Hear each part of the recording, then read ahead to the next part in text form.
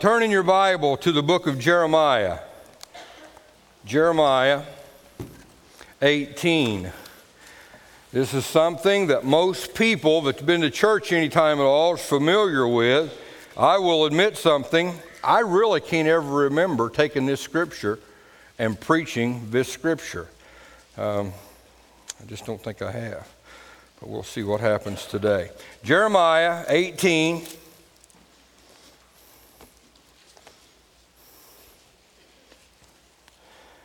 I got a bottled water somewhere that I might need. Thanks. My lovely assistant, Vanna.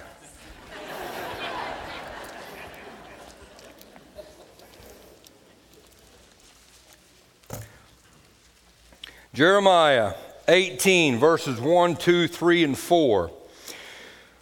The word which came to Jeremiah from the Lord, saying, Arise and go down to the potter's house, and there I will cause you to hear words, my words. Then I went down to the potter's house, and behold, he wrought a work on the wheel.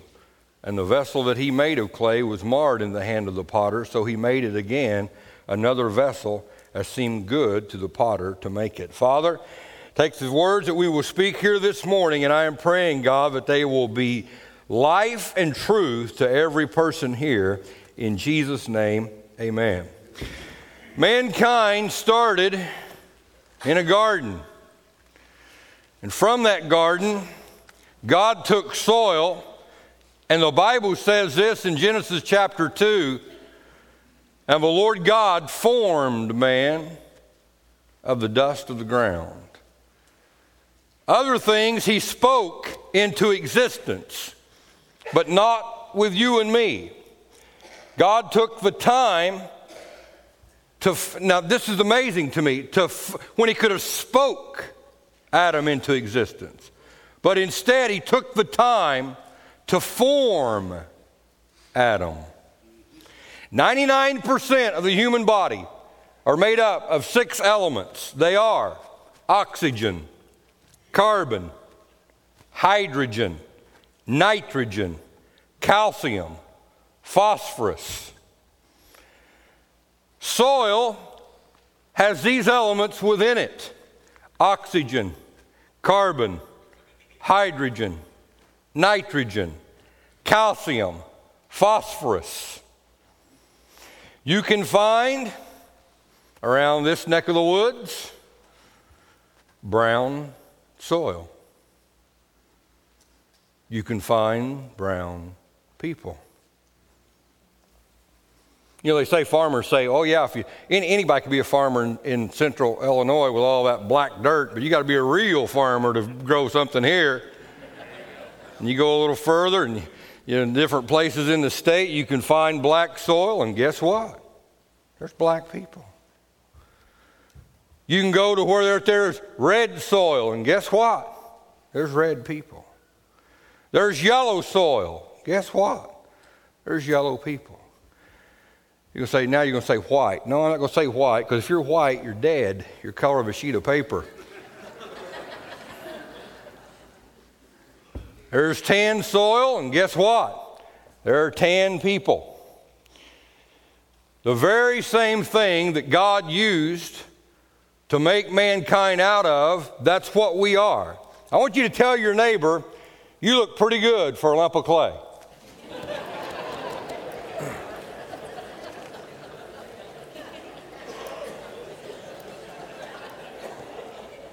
And this is not in my sermon, but imagine with me how amazing Eve would have looked. I mean, think of that. How amazing that she would have looked. I mean, gals, you look really, really, really good, and that's from 6,000 years of defects. So we can only just got to guess what Eve would have looked like. God said to Jeremiah, I will cause you to hear my words. And then what does he do? He gives him an object lesson. He goes and tells him to go to the potter's shop, and there the potter with the wheel, and there takes the lump, if you've seen on the video, takes the lump of clay and slams it down upon the potter's wheel, and then begins working and molding. What did he do? He showed him a wheel. Spurgeon called this the steady sameness. Now, I like that, and the older I get, the better I like that. I used to not like that at all, that phrase, and that whole thought. The steady sameness. That's not what we want. We want somebody to pray over us and slap us on the forehead and say, Hyundai, Shandai, bow tie, and here it goes, and it's going to happen tonight. That's what we want. That's what we want. But again, Spurgeon calls it the steady sameness. And that's what that circular motion was with that, to be able to create that piece of pottery. Years ago, and I was with Michelle's dad. Me and Don George went to Evansville. And we was in a service that had probably 400 people there. There was a preacher preaching from Arkansas, and at the end of that service, he called me and Don up. And when we got there, he said, "You two are preachers." And I'm thinking, well, yeah, I mean, Don's got a three-piece suit on. If anybody looked like a preacher, he looked like a preacher. Yeah, I can, you know, a blind man could have seen that with Don. But I had blue jeans on and tennis shoes on and no socks, and I'm thinking, now this guy, for him to know I'm a preacher, that's doing something. God is working from this guy. And I don't know what he told Don. Because he had us both come up, he prayed over Don, and then he said some words over Don. He prayed over me, and then he prophesied over me. And here's what the man said. God's promise to you will be like an oak tree. Kids will play in the branches, and adults will be able to relax and get shade underneath those branches. That didn't happen 25 seconds later. See, you ought to be able to figure it out. It's not by chance or accident that the logo here at Orchardville is of an oak tree. And what he said to me didn't happen 25 minutes later. It didn't happen 25 hours later, and it didn't happen 25 months later. 25 years later, that prophecy is now been fulfilled, and I can see it still being fulfilled within my life, but that's not how we like it. We want it now. We want to put that bag of popcorn in the microwave and say, hurry up.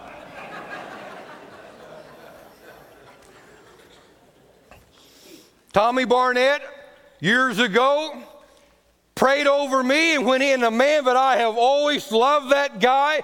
I have always thought the world of that man. And he prayed over me, and he said, Lord, this man understands addition in ministry. It's time for him to understand multiplication in ministry. And at that time, I had 60 people attending Orchardville Church. But soon after that, the church started growing. Thank God for it. But it didn't happen the next day. Years ago, there was a couple that was over at Kay in our house, and they wanted to see my office. And at that time, I probably had 30 books. Now I've got 600 plus. And she went in, looked at those books, and she's seen one of them, which great book by Watchman Nee. The Normal Christian Life. And she read that and she goes, there ain't nothing normal about it. And you know what I think? That's dead wrong. Again, we get back to what Spurgeon said, the steady sameness.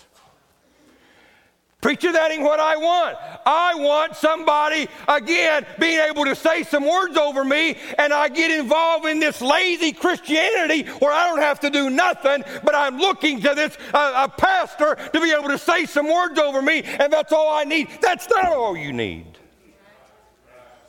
You need that steady sameness.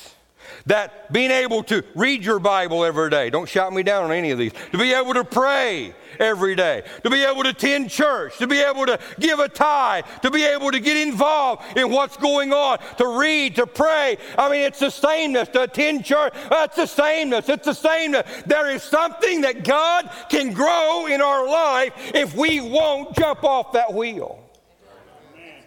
I mean, I know faith-filled pastors.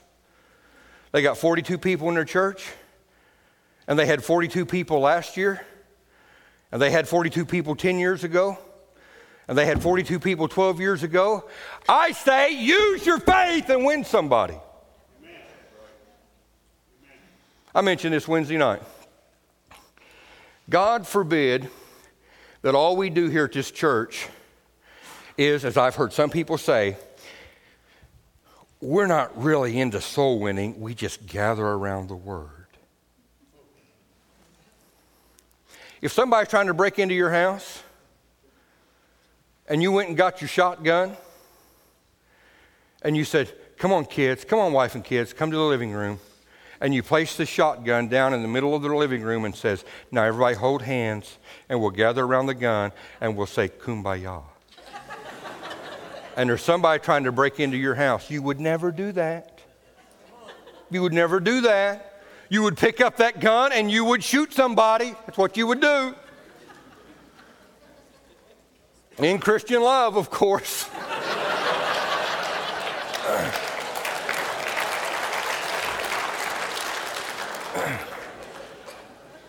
We're not just gathering around the Word. We want to use the Word of God to be able to minister to my life and to somebody else's life. Again, the same person, and I don't mean to pile on, but the same person is the normal. There's nothing normal about it. The steady sameness. This same gal was a gal that I said, you know, I'm thinking about going to a retreat. Not a retreat. An advance is what we call it. And I'm thinking, get out. Can't call a retreat a retreat. Get out. Got 42 people in your church and can't win anybody, but yet we're not going to call a retreat a retreat. We got to call an advance. Come on. Whew. I think Solomon had it right in the Song of Solomon when he said, I went down into the valley of nuts. I've been into that valley sometimes. I had a guy tell me one time, at work, everybody thinks I'm a religious nut. And I didn't say it, but I thought it, you are a nut.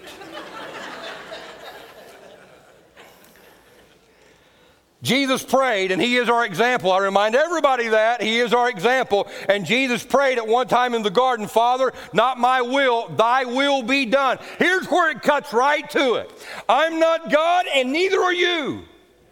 And you may think you know exactly what needs to happen, but let me clue you in. You really don't. You don't have it all figured out on everything. Neither do I.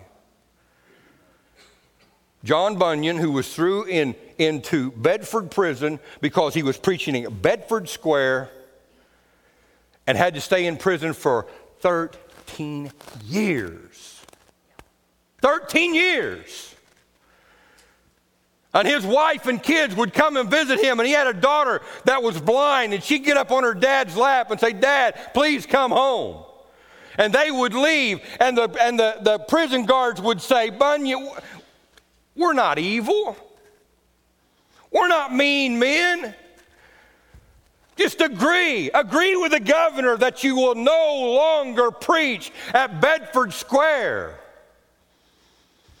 And here he is languishing in Bedford prison.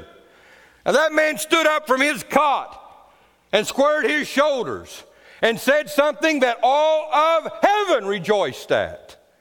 He said, if you let me out of Bedford prison tonight, I'll be at Bedford Square tomorrow. preaching the gospel. Now, God was going to do something in his life that man didn't know. God was going to do something that the whole world would be impacted by. Every day they brought him in a glass of milk, and on top of that was a little parchment piece of almost like a cloth that would lay on top of that milk. And he would take that cloth and take some charcoal and a stick and begin writing on both sides of that cloth. He would save that back. The next day they'd bring in a glass of milk.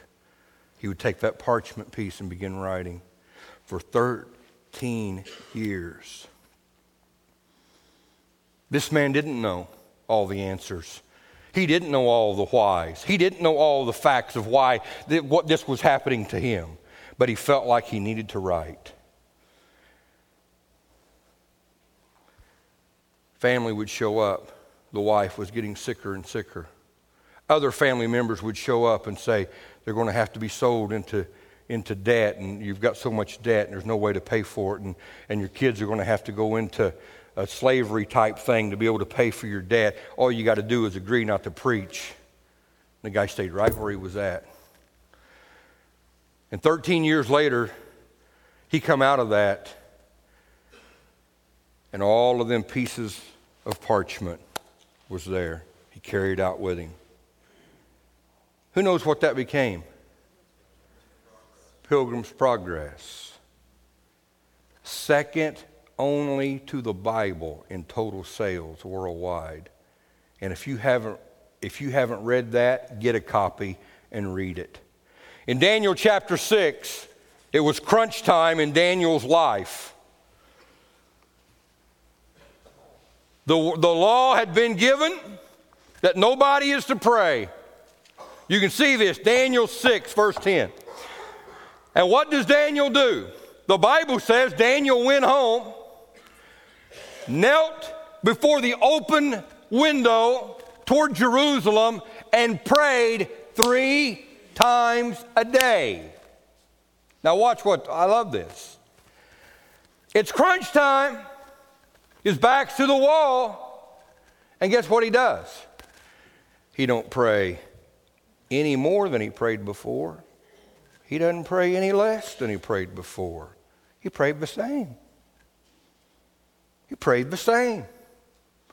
The steady sameness. There needs to be root within yourself when things arise and trouble happens and storms arise in your life to where you can draw from. And I'm telling you, the Bible says, in your patience possess ye your soul. If you've got something there, when trouble comes, you can get through it. Now I'm going to give you another thing. There are times that the potter will take what he's made and will put it on the shelf.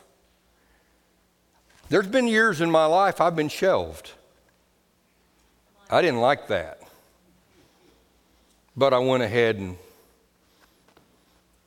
obeyed anyway. Getting back to Michelle's dad. Don would let me preach on Sunday morning. And you preachers don't think you ever get an opportunity. Listen, you got a sob story, you listen to mine. He let me preach once on Sunday morning a year, and that was it. That was it. What did he have me doing? He had me working with the youth.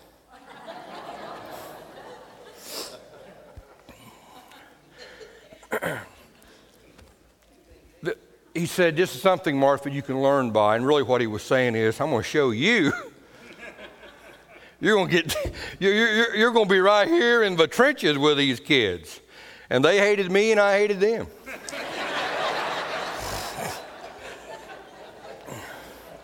And I can remember praying every day. Every day was I was going to work. God, you know my heart. You know I want a pastor. What am I doing here with these young people? I want to preach to old people.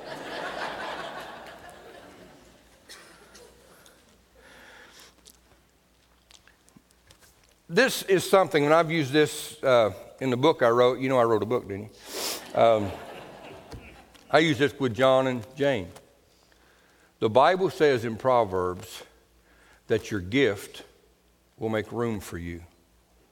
Not that you make room for your gift.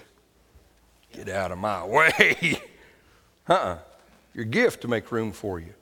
John and Jane was here for 6 months before I even knew they could play any instrument at all. And somebody came up to me and said, man, Steve Garrison, he said, man, you got the dynamic duo here in this congregation. I said, I know I do. He said, no, not you. He said, John and Jane. And hey, the rest is history. But they didn't come pushing people out of the way.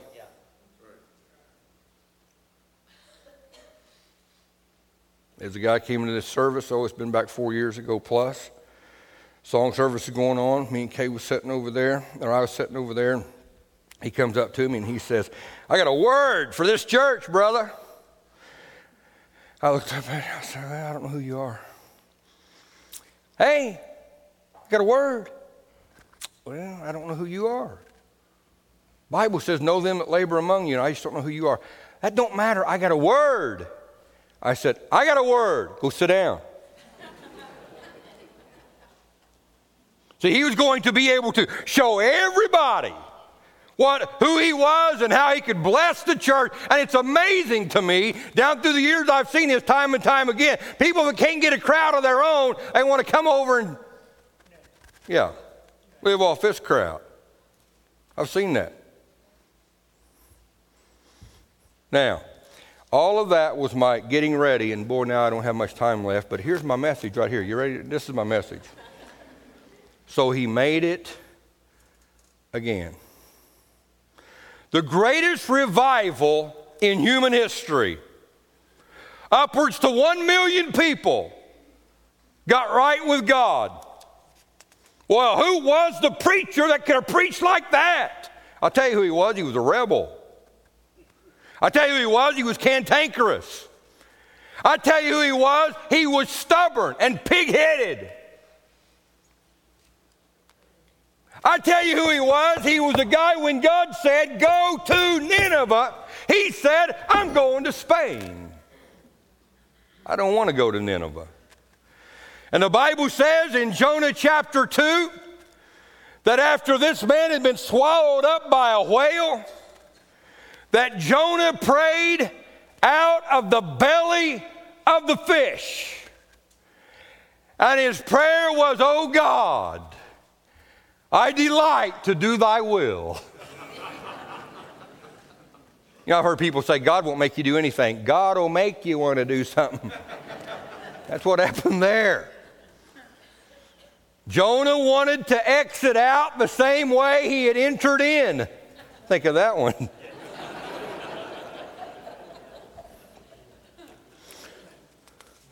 And the greatest verse, with this being our title, the Lord can use you again. The greatest verse in the book of Jonah is Jonah chapter 3, verse 1. The word of the Lord came unto Jonah the second time. I like that.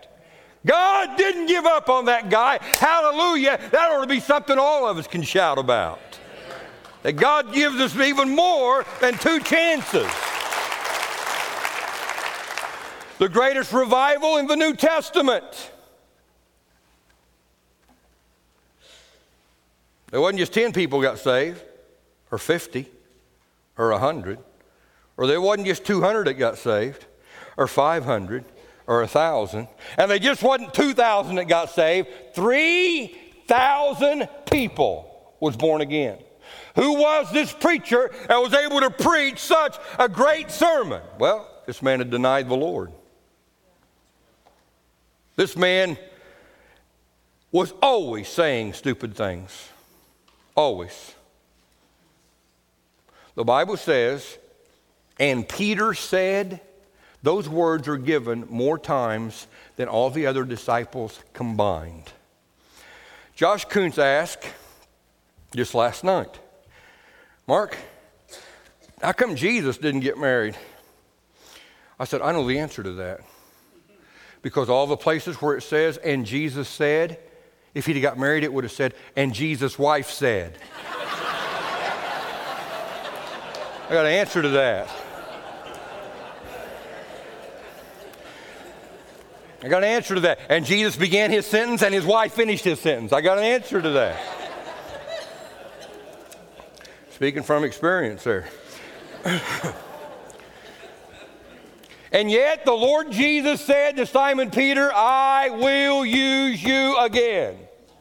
With all of his mess ups and failures. King David, God said to that man with nobody going to a deeper level than what that guy did. I've thought about this one time, and it was just like an arrow just went into my heart. I was reading about with Psalms chapter 23 and thought, the same man that wrote that was the same man that wrote a note saying, pull back in the heat of the battle and leave Uriah and let him get killed. Same man. You know what God could have done? Forget you.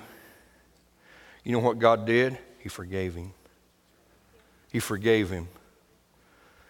When Nathan the prophet approached David and told him the story of the one ewe lamb, and David said, that man will pay fourfold, and Nathan looks at him and said, you're the man. David could have had him killed. You know what David did? I have sinned. And because of that repentant attitude, God was still able to use that great man. Elijah the prophet withstands, this is amazing, withstands the prophets of Baal. Withstands the prophets of Baal. 400 of the prophets of Baal are slain that day. One evil queen puts the word out to Elijah, I'm going to kill you. And he runs for his life. Runs for his life.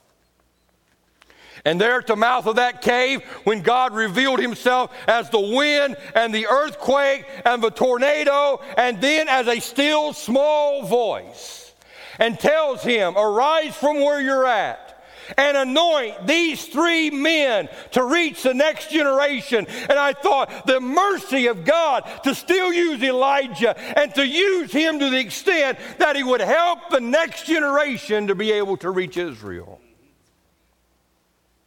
Every one of us ought to be thankful, because I've mentioned this before. You take your shirt off, there ain't going to be wings popping out the back. They just ain't. They just ain't. They just ain't. Every one of us need to be thrilled because of the grace of God. The grace of God. I'm going to preach a man's funeral tomorrow that it's because of the grace of God that man is in heaven today.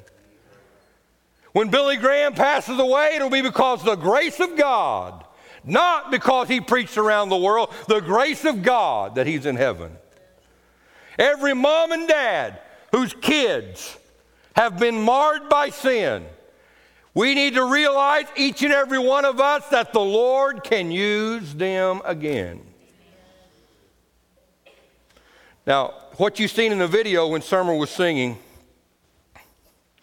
and I shouldn't have done that because somebody else would be singing over at Centralia Branch. It gets confusing. It really does. It really does.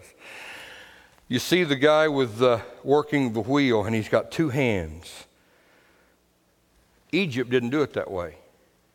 Egypt, the potter had 1 hand, and with the other hand, he spun the wheel. In Israel, they did it to where the wheel was operated by his foot. Both hands. The potter using both hands. The potter uses both hands. And the Bible says that while, and this might throw some theology your way that maybe you're not used to and you don't understand, but I'm just giving you how the Bible says it. The Bible says that while it was still in his hands, it became marred. You catch that? It doesn't say that the clay got mad and jumped off the wheel. That ain't what it says. While it was still in his hands, it became marred. Again, there may be things that goes on in our life that we don't quite understand. You say, well, we're in his hand. Hey, God can still use us. God can still use us. I want you to look close. Look close at the potter's feet as he's working that wheel.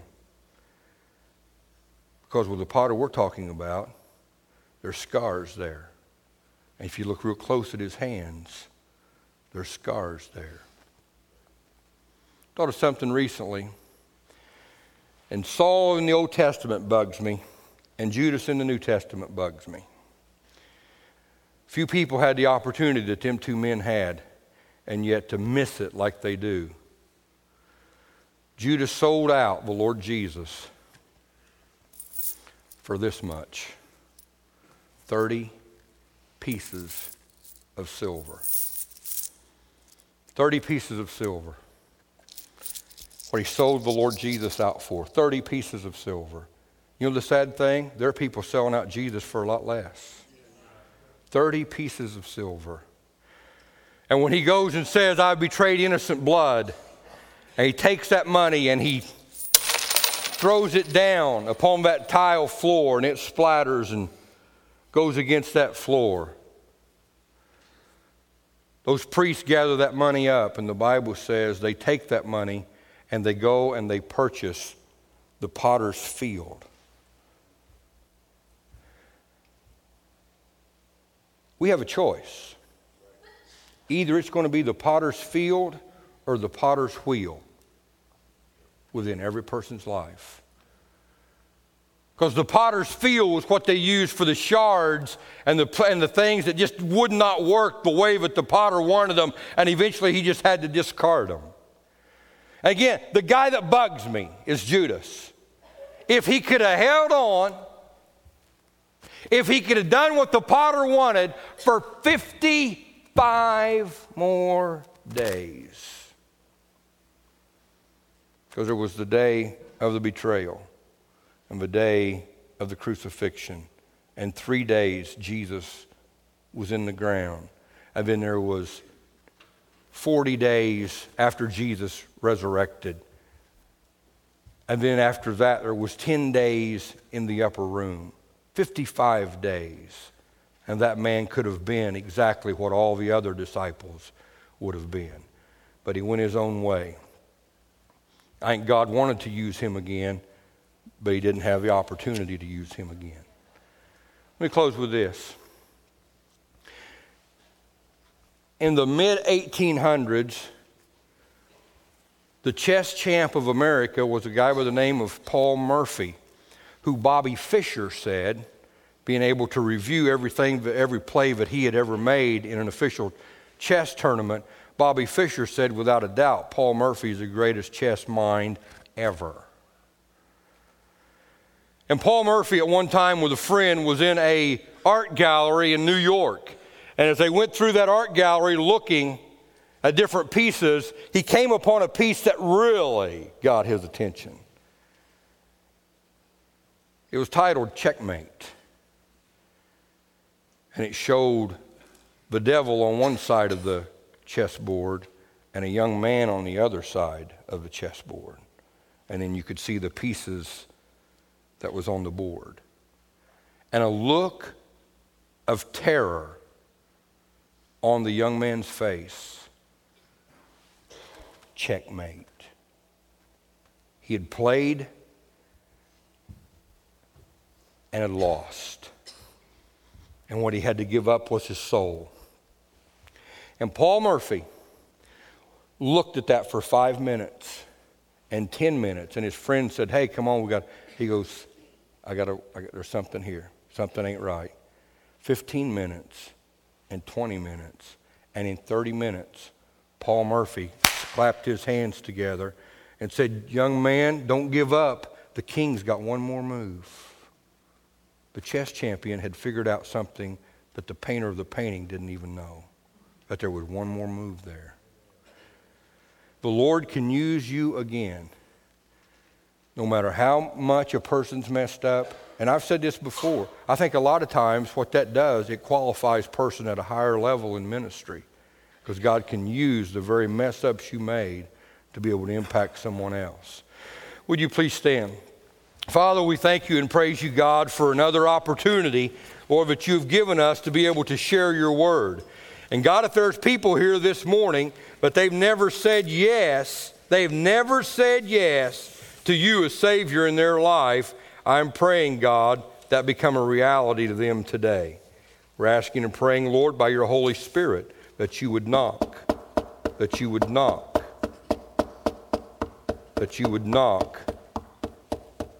on every heart today. If that person's not said yes to you, I'm praying that today would be their day. Faith in you, Lord. You've done it all. Ain't one of us can be good enough. Ain't one of us can look good enough. Ain't one of us can give enough. All we can do is do what you've asked, and that's to receive your grace. Speak to the hearts of every person here. God, if there's someone here that they think that you've given up on them, Lord, you can use that person again. Some of the greatest mess-ups and some of the greatest failures in the Bible was who you used the most. You used Moses even though he'd killed a man. You used Paul even though he killed a man. Don't let anybody think that you don't love them. God, speak by your Holy Spirit this day.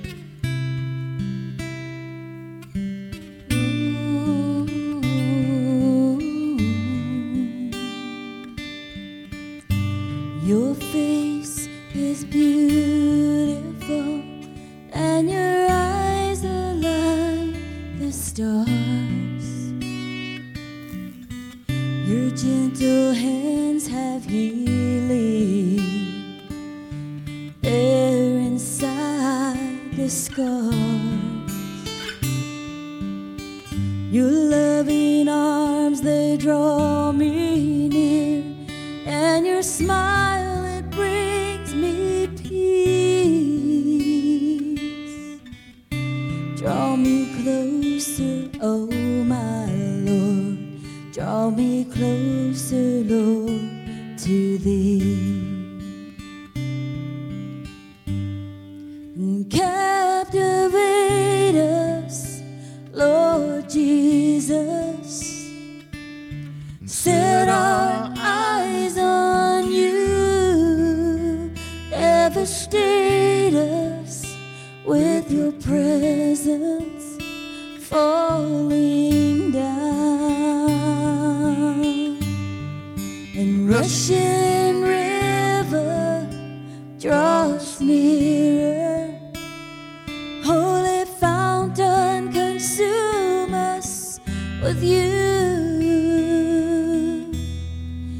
Captivate us, Lord Jesus, with you.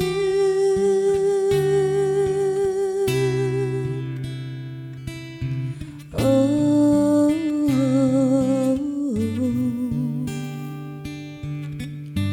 your voice is powerful, and your words are radiant, bright. In your breath and shadow, I will come close and abide. You whisper love and life divine, and your fellowship is free. Draw me closer, oh my Lord. Draw me closer, Lord, to thee. And captivate us, Lord Jesus. And set our eyes on you. Devastate us with your presence falling down. And rushing river, draw us nearer. Holy fountain, consume us with you. And captivate us, Lord Jesus, with you.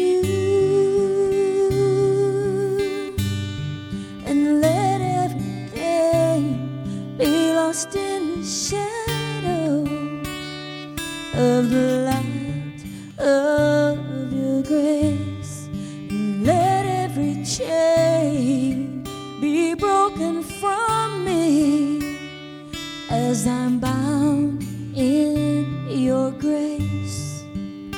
For your yoke is easy, your burden is light, you're full of wisdom, power and might, and every eye will see you and captivate us, Lord Jesus. Set our eyes on you, devastate us with your presence falling down.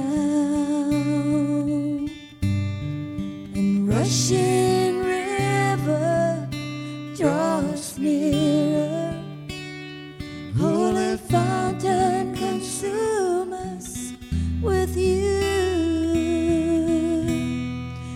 Captivate us, Lord Jesus, with you. Captivate us.